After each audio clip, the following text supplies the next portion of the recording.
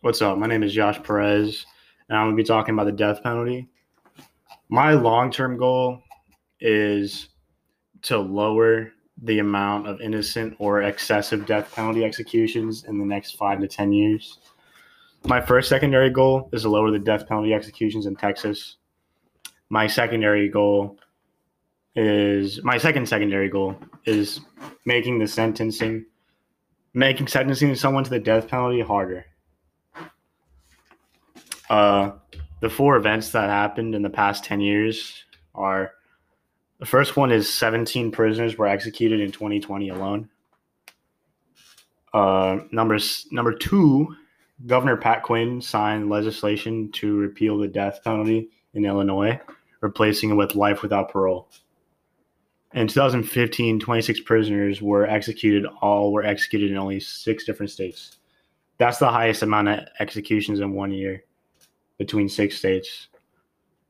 And the final one is Texas has the most death penalty executions between 1967 and 2020, with 569 death penalty executions. And the second highest has like a low 100. I don't know the exact number.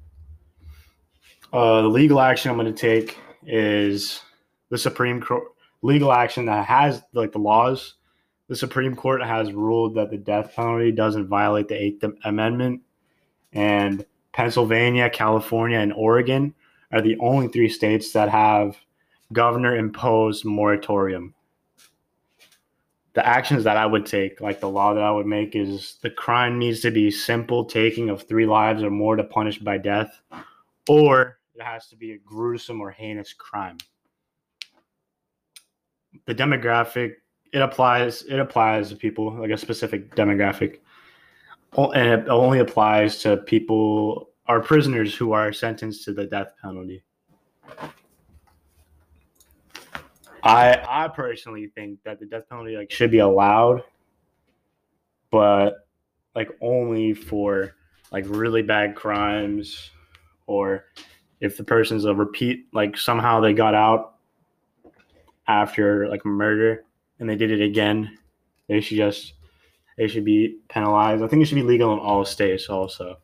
It shouldn't just be illegal in some states and it's legal in other states. And I think they should take away the governor imposed emporium, because that just or moratorium, that just allows a